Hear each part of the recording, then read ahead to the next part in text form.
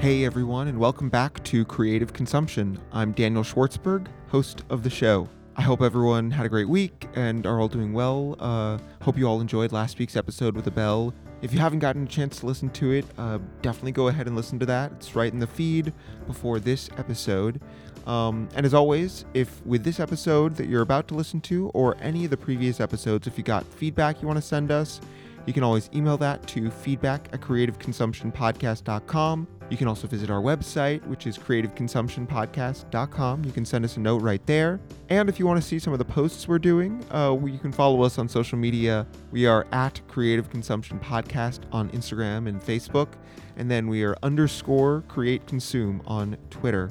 And I want to put a plug in for this because Nathan, who is our social media manager, he has started these really cool things, Creative Cat Wednesdays. We have a couple cats in our family, so Nathan's featuring some pictures of them every Wednesday, and we want to open it up to you guys. If you have a cat or any sort of lovely pet that you is part of your family and that you love to have, go ahead and send us a photo, and we would love to feature those on our Wednesday posts. So yeah, definitely go ahead and you can send those also to feedback@creativeconsumptionpodcast.com. All right, so for today's interview, it is with Jacob Tischler. Now, Jacob Tischler he's an actor. He has worked in national tours at numerous regional houses. He's also a writer. He's produced several musicals. He has collaborated with lots of fantastic people in the writing world. This past spring, Jacob just started Starter, which is a social justice bakery. And that's been an endeavor of his that you'll hear him talk about in this interview, and that's also really cool to have watched it grow. And most recently, Jacob actually just started his MFA in screenwriting with USC. This conversation with Jacob was a lot of fun. It's really cool to hear him talk about how the multiple pursuits he has are all additive rather than being kind of one and then replace the other. And also how the things he does for enjoyment vary depending upon what he's working on creatively at the time, which was really fun. His energy is just, it abounds, and that really just by itself inspires me to keep finding more ways to contribute, to do more. So yeah, I hope you guys enjoyed this interview. Jacob Tischler, thank you very much for coming on the show. Thanks. It's very strange to hear all of those things out in front of you. It's funny because I think that is something that I hear from a lot of people when they hear everything laid out. Yeah. I think yours in particular, though, I know that I'm making a very broad claim here, but I'm going to put a stake in the ground and say that I think that yours, in the best way, might be like the most wonderfully eccentric and broad-ranging, like variety of background activities and of passions that I have yet to run across, which I think is awesome. I guess that's all I can hope for then. The obvious punchline to that very, very impressive resume is when you sleep, right? But I really am interested in hearing how each of those individual aspects of yourself fits into both your day-to-day routine, but also your routine like in general in life and those kind of things.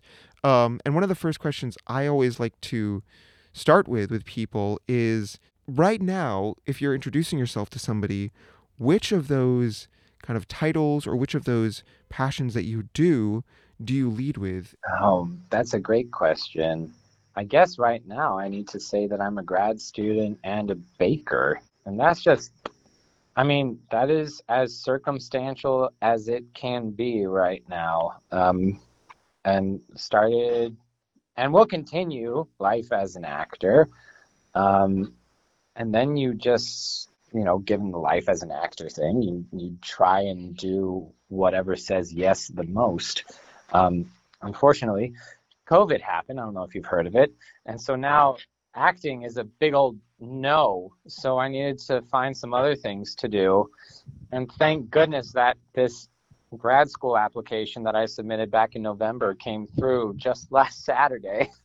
Because otherwise, I don't know. Otherwise I actually had a backup plan, which is why I said it was a baker. That was inspired by losing my lease in New York after living in my brand new, wonderful apartment for 2 weeks and then needing to move out again.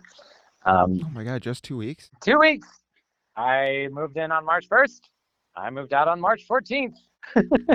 I'm very sorry both for your roommate's loss, for your loss, but the gain of the baking world, clearly. So you were just going into your baking stuff. So that kind of developed after you left New York? That developed after I left New York because I came out to Vermont for financial purposes. I didn't want to be paying money for an apartment that I was going to be rather uncomfortable living in while the virus raged around the city and while all of our theaters were shut down. So I came to the place that would give me the most comfort here in Vermont. Then the Black Lives Matter movement took off and launched me into a selfish depression of my own because I couldn't contribute in any meaningful way because I was all the way up in, Vermont.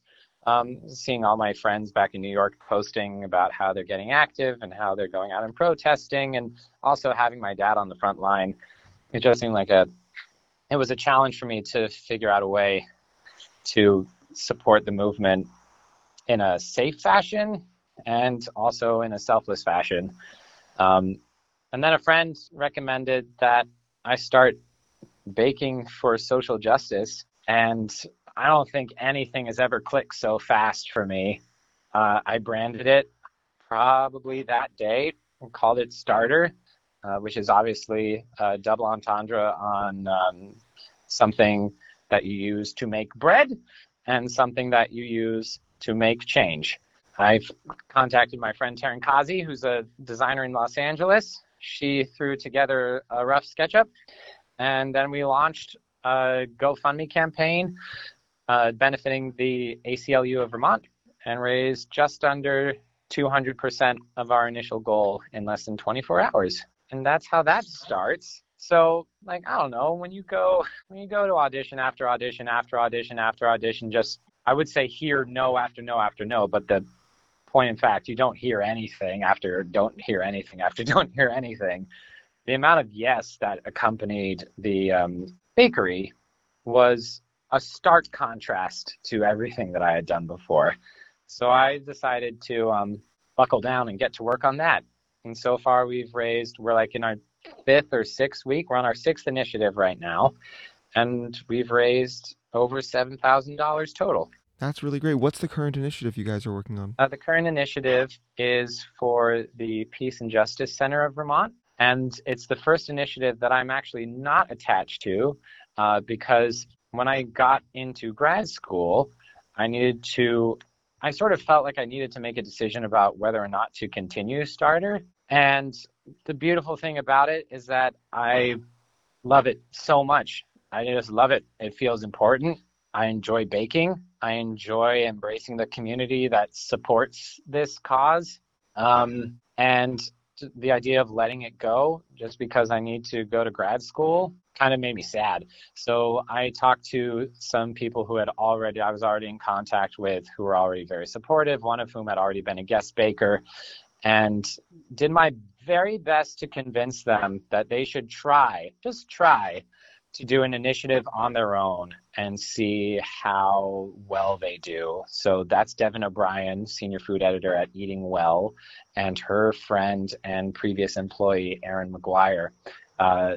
Devin is a gluten-free specialist who has, I kid you not, one of the best gluten-free sourdough recipes that is out there that she created herself. And I'm not just pumping it up because my organization is promoting it. It's actually that good. And Erin is a vegan specialist. So I'm full gluten. Devin is gluten-free. And Erin has a vegan kitchen. We have 3 completely unique kitchens represented under one organization right now, trying to get as many people involved as possible. That's amazing. That's so cool. Yeah. And they've already surpassed 25% of their $1,000 goal today. Wow, awesome. Well, we'll make sure we put a link in the show notes as well so that people can see that, and hopefully they can also contribute and taste some delicious gluten-free or gluten-full sourdough loaves. That would be lovely. How was it to start a project like that where you were having to oversee so many components of it, not just the baking? Because I heard you say you love the baking, but also it sounds like organizing the initiatives and the kind of back-end logistics. Was that something new as well, and was figuring that out a little bit different? It was always a learning curve. I mean, I've never run a bakery before. It's very strange having a meeting with my two bakers because they are pros. Like pros. Like they work in kitchens. They've worked in kitchens their entire careers. I've worked in theaters my entire careers. So I don't really know why they trust me, but apparently they do. The good news is I don't feel limited by the structure that I've created. I think that's the biggest thing is that, I'm not a registered LLC yet. I'm not a registered nonprofit yet. All I'm doing is baking goods and selling them. No, I'm not even selling them. The words that we use are we're rewarding donations because the most that we've ever taken out of the donations to reimburse ourselves and support ourselves is 35%. The rest of that money goes directly to the organization that we're supporting. And we budget enough so that they get the full percentage that they're entitled to, and we take the hit off the processing fees and the taxes. It is definitely a little too charitable. It's not sustainable, which is why we're looking to create an LLC going forward and find something that, in order to support this movement, we need to be able to support ourselves. And that was a very difficult concept for me to wrap my head around, because at the root of it, I want to be doing something selfless and creating change. But the fact of the matter is that, my unemployment's going to run out sometime, and my grad loans are going to kick into effect shortly. So I might as well help myself in my attempt to help others. That sounds very logical. Absolutely. And you might be interested in this as well. I'm working with an organization called SCORE. Have you heard of SCORE? I have not. Please tell me more. What's it called? It's the something Corps of Retired Executives. And I forget what the S is. Do you want me to look it up? That would be lovely. Service Corps of Retired Executives? That's the one. So this is an entirely volunteer organization that has a minimal association with the Small Business Association, but it's just a large network of retired executives who have business building experience. And you apply to them. They put you in touch with a mentor who takes you through the necessary steps to turn your idea into a business. And they take you through business plans and models, and they ask you what kind of business you're going to be, and they make you think about your audience targets and your overhead and your product and your audience demographics, who's going to like the product more than somebody else. It's extremely thorough, and they've been really, really wonderful. And the entire service is, they don't like to say free because that denotes a little lesser quality, but it's paid for with taxes. So it is liberally available to those who seek that kind of support. Well, diplomatically phrased there. Thank you. Have you guys gotten in touch with them? Have you kind of gotten partnered up with somebody? Yeah, I've had 3 meetings with them. Again, it's just part of this weird conversation is that this very non-profit-esque venture that we have is probably going to wind up being filed as a for-profit venture, because that allows us, we need to go through many less hoops, and I trust myself to deal with the finances and disperse them to the organizations we're supporting.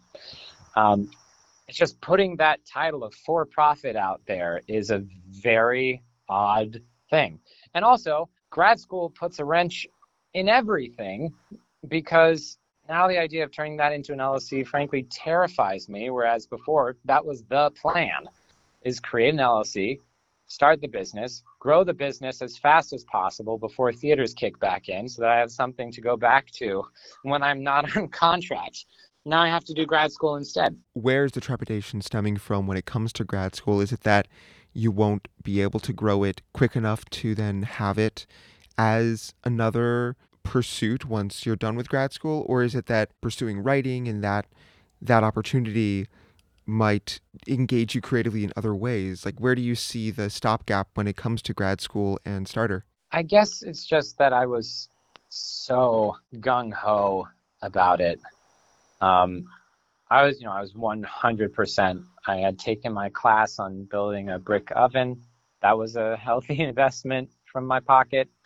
I was about to start raising funds for the brick oven that I was going to build so that I would have a facility right here on my parents' property. And now I've got just a 100-degree difference, 100% difference in where my energy has to be focused right now.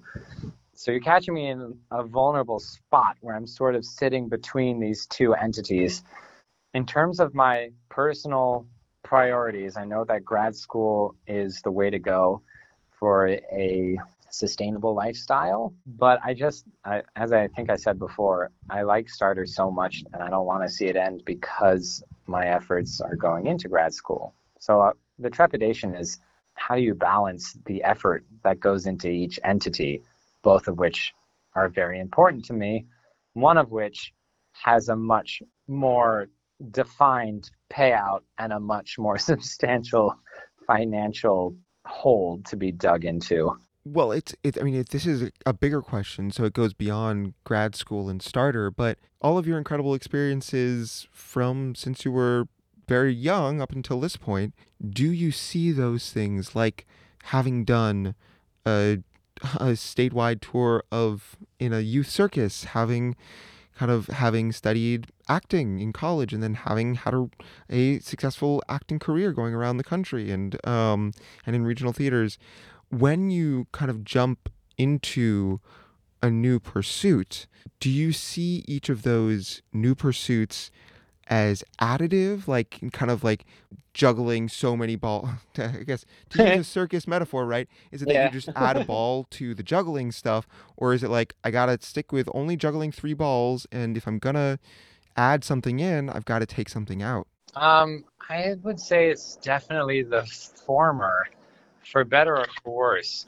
You kind of get stretched thin after that, but I'm not a compartmentalized thinker in that way, and that's definitely because of my circus training. Like if the director says that you need to learn how to do a 3/4 flip onto your belly, then you learn a 3/4 flip onto your belly, no questions asked. The only way that circus people do what they do is by taking an astonishing number of risks. And heaven knows that I have not taken nearly as many risks as some of my colleagues from Circus Smirkus have. But that's sort of an ingrained trait from the circus world, is you just kind of say, well, fuck it, and go. And that's what you do. And especially during COVID, I mean, none of this stuff would have been able to happen had I been under regular circumstances. I know how I operate in the regular industry, and that's usually in a burnout sort of way, wondering when my next gig is going to come and doing everything in my power to rally for that. But the social distancing, the quarantining has given me the energy to absolutely engage fully with all of the different endeavors that I engage with. So it's a very lopsided gift, to be honest. Yeah. And because of my circus upbringing, because of the varied amounts of experience that I've had in around performance and around the country and just going all over the place, it does feel in a very strange way comfortable to be making all of these quick transitions in a very condensed amount of time. It's uncomfortable, but it's familiar. It sounds like you don't leave things behind necessarily. You keep bringing them forward with you and you say, oh, I can also add this on. Right. Everything informs everything. And if it's like acting, if you deny all of your prior experiences, then you're going to end up being a total automaton robot on stage. And people are going to be like, why is he frowning so much? But if you bring all of your experience to the table as an actor, and you allow yourself to be up there, you allow yourself to be open and flexible, that's when people key in. And one of my teachers in New York, who's a film guru, he was talking about the presence of now. You don't go to a Bruno Mars concert to watch him sing. You go to the Bruno Mars concert to be in his presence in that immediate moment when he's screaming his face off, because that guy can do that. That is worth the price of admission right there. Huh. I've never heard that. The Presence of Now. That's really And the cool. presence of Now. It's a good one. Wasn't there like there was a movie like The Spectacular Now or something like that? I don't know. Fantastic Mr. Fox. Also a great movie. Great film. Great film. George Clooney's finest role. This is George Clooney indeed. It is George Clooney and Meryl Streep.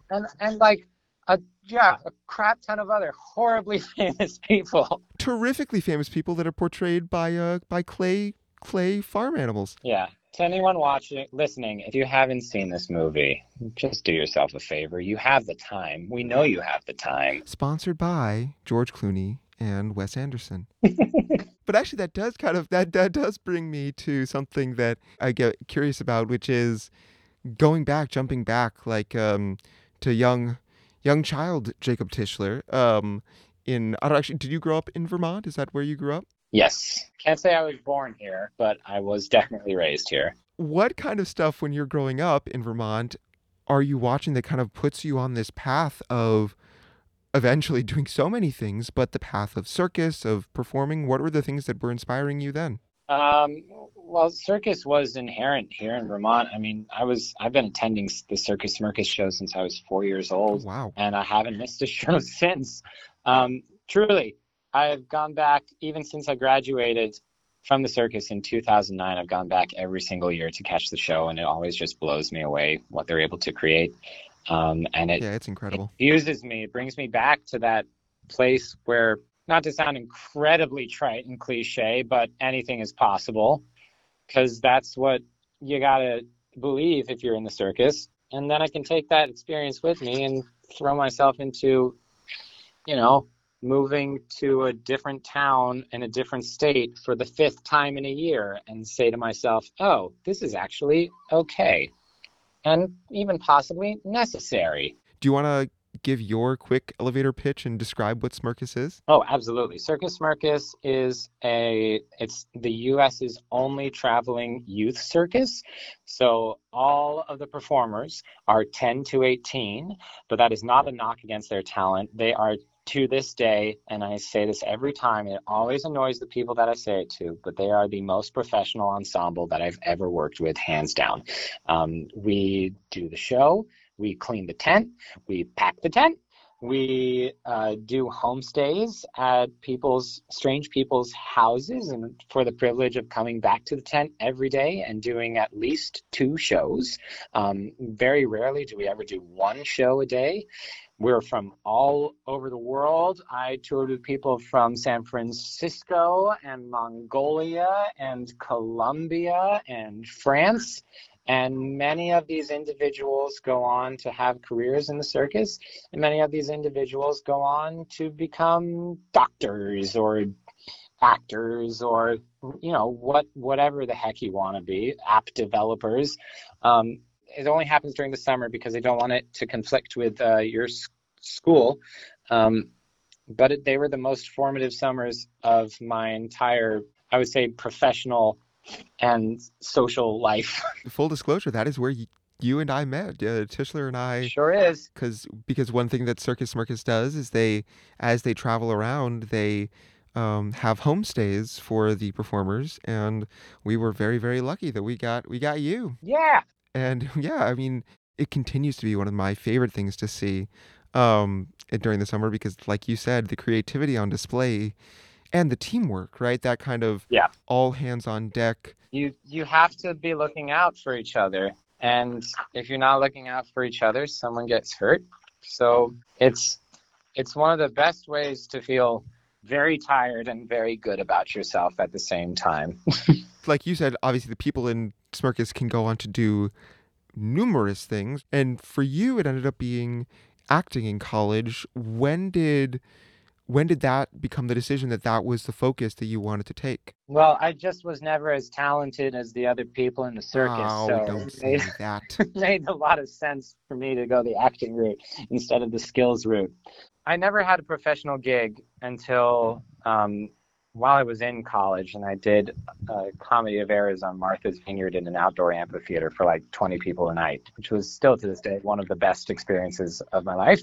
But circus, smirkus, I was always a clown. I was the most comfortable as a person being in the ring and not needing to apologize for myself and just making a goddamn fool of myself whenever I went out there. That was my comfy place, and I didn't really want to sacrifice that going forward. I didn't have anything else that I was that passionate about. I was terrible at math, so by process of elimination, it was either math or acting, and you had a clear choice. I didn't have a choice at all, man. I had to do acting. There you go. And I honestly just got super lucky. I auditioned for 4 schools. I didn't get into any of them except the one that I got into, which was Carnegie Mellon. That was only after I got off their wait list. So waitlisted twice, waitlisted at Carnegie Mellon, waitlisted at USC. Still got in at the end. Don't take that for granted either. Goes to show you that you can never count yourself out ever. So hearing you talk about circus, jumping back to smirkus for a second, I mean, like you said, it's all hands on deck. You have to be watching out. You have to be willing to jump in and help somebody at a moment's notice that they stay safe so that the show keeps going. Is that another reason why you think that kind of dipping your fingers in so many different areas of interest is something that you like doing, where it's that additive mindset instead of like, I can only do so much at once? Oh, sure. The year after I graduated, we unfortunately had to let go of our stage management intern, and I have no stage management experience whatsoever. But I was the first pick, so I did the stage management stuff. And then we went down on somebody who was doing the dynamic rigging, which is when you clip into one of the rigging wires and you need to climb up and down the king poles of the tent, the giant poles supporting the tent, in order to lift somebody 30 feet in the air. They didn't have somebody for that, so I did that too. You don't question it. You just say, all right, let's rehearse it. Let's do it. Do I sort of understand this? Yes. Okay, go. With Starter, I sort of understand marketing myself, so I was able to put the little videos together that promoted it. I had run a GoFundMe for my Fringe show that I had put on in 2012, so I was familiar with that as well. And I was sort of familiar with my sourdough baking.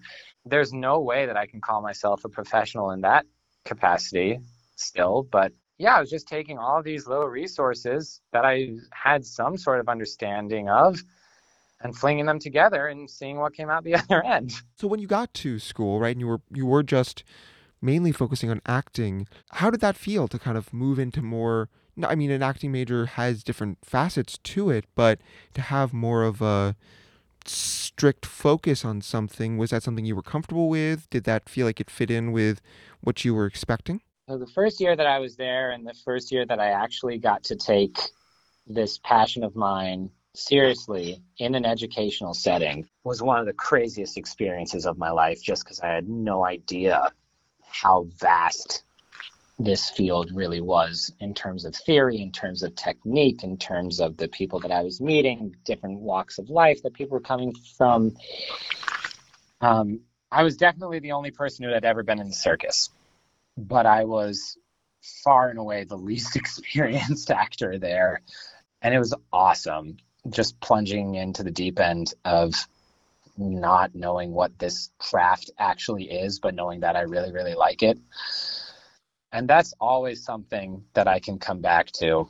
My formal education ended in 2013 when I graduated, but I've taken class with Scott Freeman, the Scott Freeman Studio in the city. I always feel inspired and motivated when I leave his class. I always feel like I'm learning something more. Take Bob Krakauer's film class in the city for on-camera work. And I mean, that is nuts. So I think that's actually, now that I'm talking about it, one of the things that propels me to do all these varied things is the process of discovery, and discovering your potential is absolutely something that keeps pushing me forward. I mean, case in point, right now I'm poking the fire in the earth oven that I built in my backyard so that I can cook my sourdough pizza This is a live feed right here. You could start one of your own like 24-hour Netflix channels, and it's just the Earth Fire. That sounds terrible. That does God. sound terrible. It sounds like something that would maybe some people would enjoy, but you would not be having a fun time at all. I don't think I'd be very happy. I I do enjoy, despite my performative nature, I consider myself a classic introvert who greatly enjoys his privacy. Well then, that's a good thing to know. We'll rescind our pitch from Netflix. Sorry, Netflix, you can't have this one. Wait, we haven't talked about, whoa. We haven't talked about billing. Are you kidding me? Never mind. Netflix, it's still in the talks. Yeah, Please, thanks. Reed Hastings, call Tishley. So you graduate Carnegie, right? You've got circus credits, you've got performing credits. At this point, you've done, like you were saying, you've composed shows, you've written shows, you've got kind of this incredible breadth of things you've done. And at this point, what are like now, like coming forward to now when you've done like so many different things in the world of performing, but also in the world of creating things and writing your own material? What are the things that are inspiring you now? Like, what do you seek out to inspire you? Great question, Daniel. Good shit.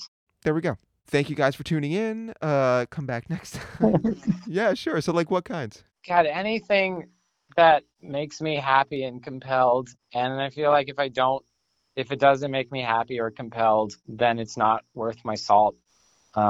Period. I don't want to spend time watching something that I'm only half invested in. I want to spend time watching something that I'm wholly invested in, especially now that I'm a screenwriter. I want to consume things that inform my process. I've started watching television shows in a different way. I'm now noticing what the 3-act structure looks like in a Parks and Rec episode. I'm looking at or imagining what the stage directions, the action lines would look like in a Better Call Saul episode. You start watching things with a much more critical eye, which sounds honestly pretty pedantic and boring on the outset, but it's for me, it's opening up a new lens into a craft that everyone is familiar with. But it's like acting; everyone's familiar with it. Everyone can tell you what is good acting and what is bad acting.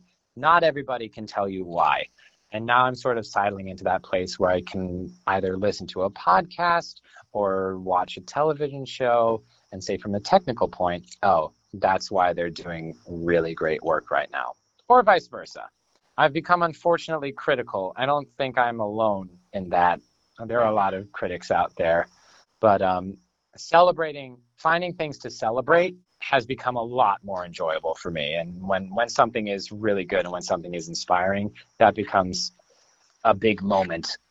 Even if it's something as stupid as like A Knight's Tale, which to this day I find very compelling and very funny and very engaging. I think Heath Ledger did a phenomenal job in that, and so did Paul Bettany. It's a great cast. The cast is nuts. I think it's great storytelling from start to finish, and people poo-poo it because it's like, well, how could they have modern music in ancient times? And then I say, well, you know what? Lynn just did it again. And then they're going to do 1776 with an all-female cast. So there you go, right? And our good friend Grace Stockdale from the New London Barn Playhouse is going to be making her Broadway debut in that. Did not know that, but plug for Grace Stockfield. There we go. There you go. So now what did we have before? We plugged Circus Smirkus. We've plugged Grace Stockdale. Circus Smirkus. Now we've got Knight's Tale. We've plugged New London Barn Playhouse, that's the womb you were birthed from. Yes, Sasha Kuftinets, that is not you. It is New London Barn Playhouse. Yeah, I was birthed from it too.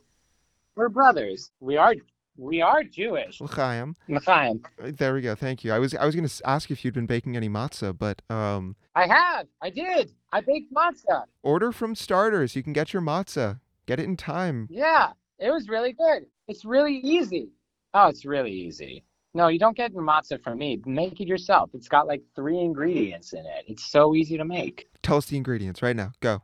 Flour, olive oil, and salt. I literally think that's all you need. That's all you need, folks.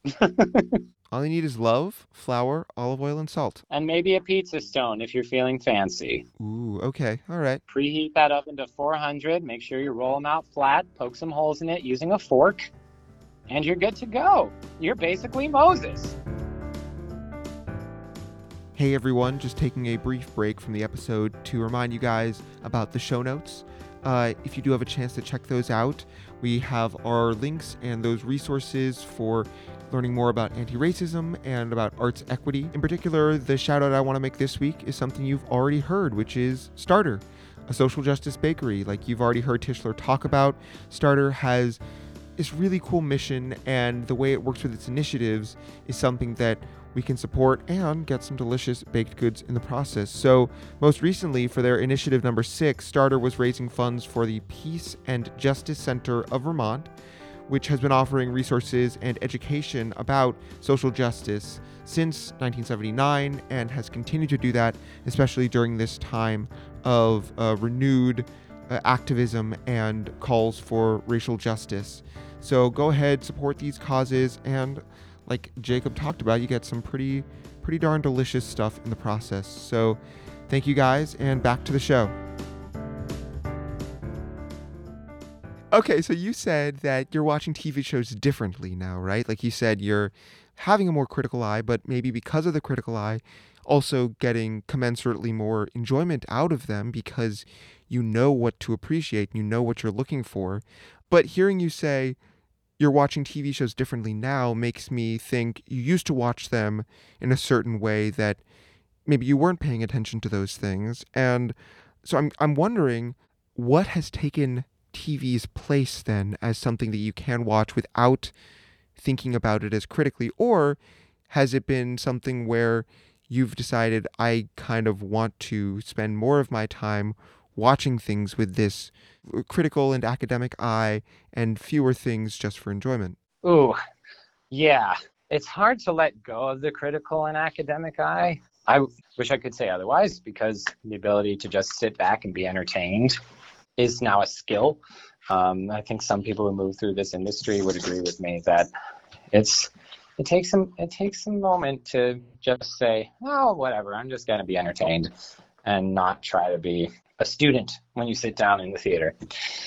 I think, just speaking honestly, like the most successful that I've been in doing that recently was reading all of the Harry Potter books during quarantine. I thought they were exquisite.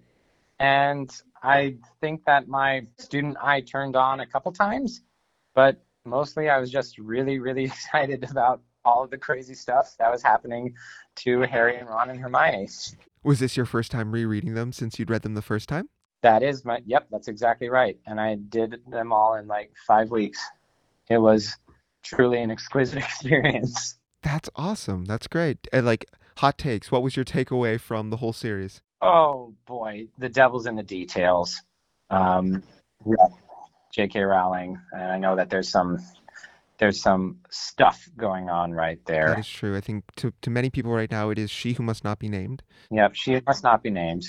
And it makes me sad that J.K. Rowling doesn't have an open mind, but I've got to give credit where credit is due. She says some simple things that create incredible images in your head and engage and intimidate and induce wonder. And that is a skill that I would love to have one day. Oh, well, you already have induced wonder in many people. And I think that hopefully with this screenwriting program, you'll have the chance to do that with many, many, many more people. I hope so too. So books, I guess, that could be maybe something that you have been finding more enjoyment in than necessarily academic kind of relief, would you say? Yes, definitely. And also, if you binge for long enough, you forget that you're actually watching something. Parks and Rec, we just did the entire series, and that was good for you. That was a great time as well. Are you of that? Because I know for me personally, I will say I am definitely of that 30 Rock, Parks and Rec, like ilk, where like those were shows that were very formative to me when it came to sitcoms and things. Absolutely. Yeah, I'm much more on the 30 Rock, Parks and Rec Office train than I am the Friends train. One other thing that I do love to talk to people about and get to hear their thoughts on, and I think you You're somebody who I'm very interested in how this factors into your life, because it seems like something that you're able to make use of in a very creative and productive way is social media. I feel like it's this source of consumption that everyone interacts with, whether that's personally, whether that's secondhand, whether that's like by just enjoying it by looking at it, or whether that's creating something. And I guess I'll just lay it out broadly. How does social media play into your life, into the things that you're passionate about? I would say it's a love-hate relationship. There's a whole lot about it that I just really friggin' hate. This superficial notions and self-obsession that seems to propagate, the the facades that people put up that indicate that they are happy when in fact very few people who are on social media are happy, because they're getting images of people living their dreams, and like it or not, they're comparing their progress to those people. And I'm totally one of them. Like, I saw a 23-year-old post about how she's living her life on tour right now, and it made me very upset very quickly, because I want to be that 23-year-old at that echelon of success, and I'm not going to be 23 ever again. But on the flip side of all the negative aspects of social media is what I use social media the way I would like to see other people use social media, which is to, at best, put forward their unique take on something, on anything. I did do TikTok for a little bit. I hated every moment of it. I could not take it. The idea of just jumping on a trend and hoping for the best, and the complete insensibility of it all. Like, the only person that I remember from my TikTok days is Kevin James, because he had a phenomenal channel doing really inventive, creative stuff. And I don't know, I get a little uncomfortable talking about what I do with social media, because I think a lot of it to me is very successful, and I really love the brand that I've established. And then also, at the end of the day, I have 2,400 followers, which, if you're trying to be a social media presence, that's not a lot of people. There are however many billion people in the world, and I have a very small percentage of that. And it's a little difficult to walk the line of whether you're putting content out there for affirmation, or whether you're putting content out there because it makes you feel good, it makes you feel fulfilled. And I've had a lot of conversations with my therapist and with my family about doing Instagram in a way that is primarily fulfilling and not about affirmation. And that's not to say that I absolutely get giddy when one of my videos hits 200 likes. That's a really cool moment for me. But the process of creating something, creating my short little sketches, and the feedback that I get, especially from the Get and Help series, the number of people who have reached out and said, hey, thank you for talking about that so openly on Instagram. It helped me seek help myself.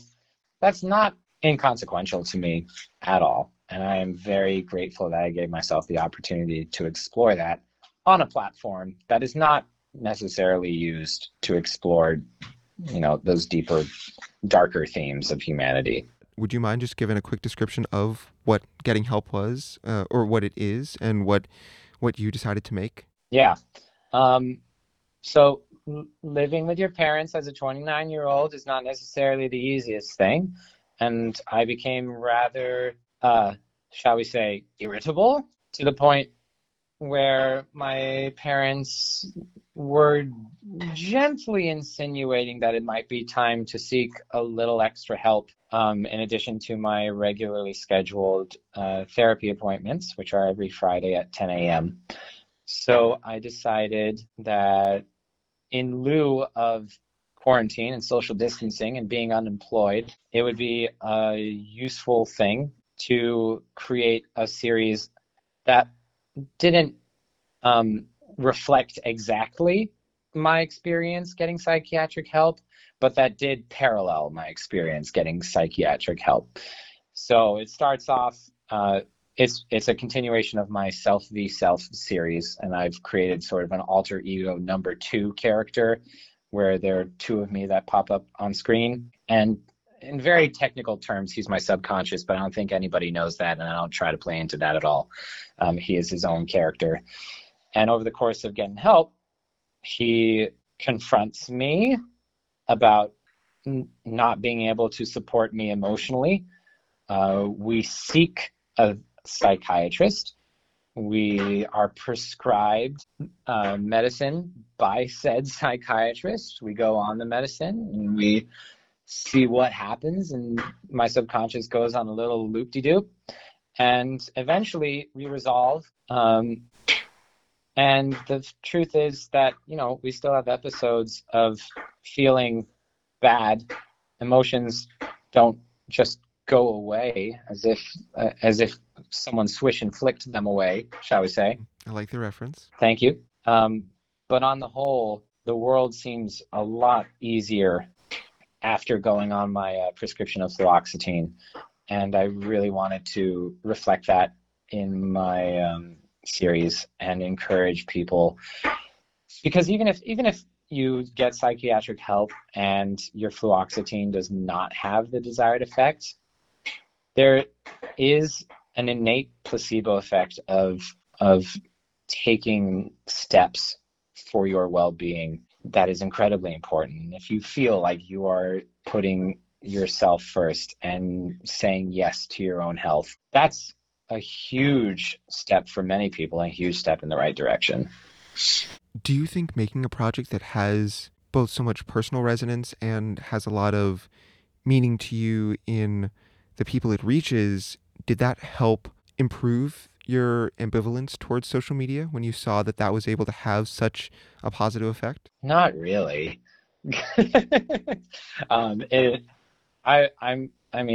No, not really. It improved my ambivalence about myself, and that I wasn't just creating mindless content.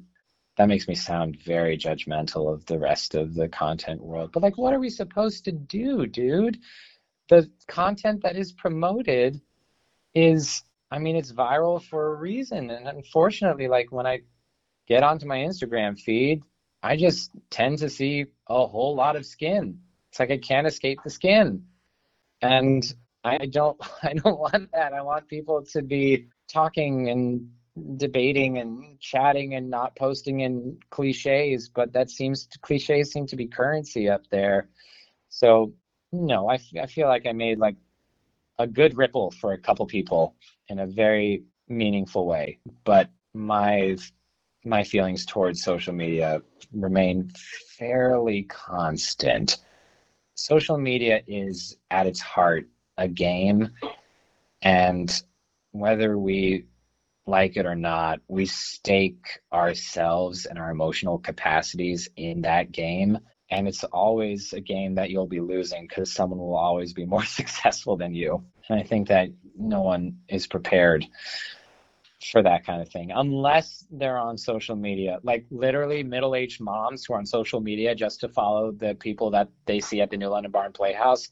Those are the people that have it made. They're simply on there for enjoyment. Have you ever considered leaving social media, or do you get concerned that there might be a professional disadvantage to not being on the platforms?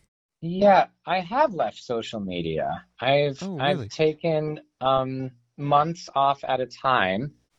Oh my God, dude, it's fantastic. It's like a really hot day, and then you dip in a pond and you feel great. And then you get back out of the pond and you start to feel like not as good, but a little bit better. Getting off social media is a really great idea, and I would recommend it to everybody, period. The only problem is, and I wasn't aware of this when I did it the first time, is that people judge you for taking a break off social media. I won't. I will never judge you for taking a break from social media, but there are people out there who say, that's a weird move. It's like a really dramatic move. I think it's incredibly necessary. And the only reason why I haven't taken a break from social media in my recent past is because I feel like I have been making a little difference for some people. So that's why I stay on. Do you think it's hard also that, because Starter has its page on Facebook, right? And it has Yeah. Kind of it seems like that, and its Instagram presence is mainly where people interact with it, which I see as being a very positive thing that it's able to provide that platform. But was that a tough choice to make, to decide to make Facebook the primary platform, even though you kind of may see social media as having these very negative effects potentially? Hmm. Now you slap your little gotcha sticker on me because no, honestly, I mean, Facebook was the clear answer to at least regarding what I was trying to do with this thing. Yeah.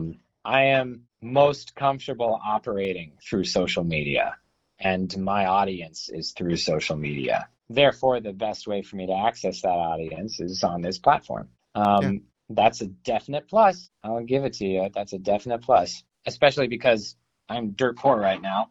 Uh, the ability to use social media as a free marketing tool is the biggest reason why I use it at all. And because of my experience doing uh, content creation, creating my little videos, marketing it was a easy fit for me as well. So that was actually much more organic than like having to make a decision about it. That just sort of were the cogs falling into place. What are those things called inside of like a lock? They're called like the tumblers falling into The place, maybe. tumblers. Wow.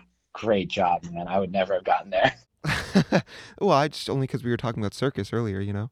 Um, I think that you've highlighted a point that I think is really a lot of people struggle with, which is social media seems to be something that we inevitably, well, not inevitably, right? We can make this choice to not be on there and to make it a platform where we don't participate, or um we don't even, as far as participate, we don't even kind of enjoy what people put out there. The hard part is that then we are depriving ourselves of these potentially meaningful experiences like you're putting up there, like Starter, or like getting help and those things, because it's amassed this momentum that is seemingly hard to stop. And so to see meaningful content now, in some ways, we have to also try to game the algorithms and try to only see meaningful things, which seems to be impossible no matter how hard people try, or we have to be willing to subject ourselves to things that we don't like in order to also see the things that we do. Yeah, I totally agree with you. And weirdly enough, I don't know what I like on Instagram except for like cute puppy videos. The Jacob Tischler algorithm, you can contact Facebook and be like, can you send me what my recommended videos are? And it's 95% happy puppy videos. I'd be pleased with that if that were the case. If social media was simply a platform for sharing cute puppy videos, I'd be very happy. Well, cheers to that. Thank you for taking all this time, Jacob. I don't want to take any more of it. So before we wrap up, what do you want to plug right now? You've got so much going on, but go for it. Where people can find you, or where people can find the projects that you're doing? Thanks. First and foremost, I'm going to plug Starter because it goes beyond me right now. We've raised money for ACLU of Vermont, the Okra Foundation, the Okra Project rather, the Loveland Foundation.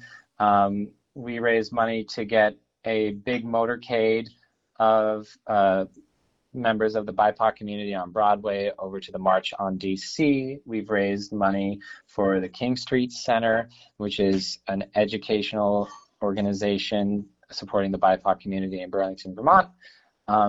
I love this project very much, and we make very good baked goods, and we ship. So find us at startervt.org. And beyond that, if you want to see how I'm trying to not take myself seriously upon earning my MFA, you can visit my Instagram page, which is yay cub, like a lion, .Tischler. Awesome. And we will also make sure to put links to those in the show notes. So everyone just make sure to take a look at those, and you can go order some delicious gluten/gluten-free/vegan baked goods, enjoy Jacob's videos, and support some very, very important causes. So, Tischler, really, thank you so much for taking all this time, man. And I really appreciate you talking about all this stuff. Thank you, dude. I appreciate you. Tischler, actually, he just posted a video this past week of the Zoom orientation at USC. So it looks like things are off and running with his latest venture of that MFA in screenwriting. Everyone can send him good wishes for a great first semester. As always, if you guys want to send your feedback, you can email us at feedback@creativeconsumptionpodcast.com. You can visit our website, which is creativeconsumptionpodcast.com. And go ahead and follow us on social media at Creative Consumption Podcast or on Twitter _CreateConsume.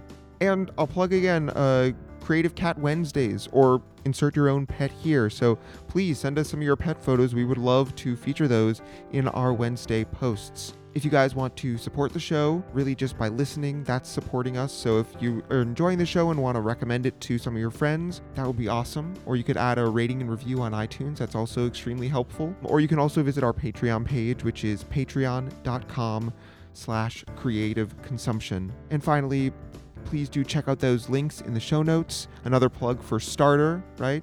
Please go ahead, order yourself some fantastic gluten-free or gluten-full or vegan baked goods, and support some really important causes in the process. One final shout out to Nathan, as always, who actually celebrated a birthday this past week. I'm not going to divulge his age, but I will remind Nathan of an inescapable fact. We're brothers. Thank you guys for listening. Stay safe and be well.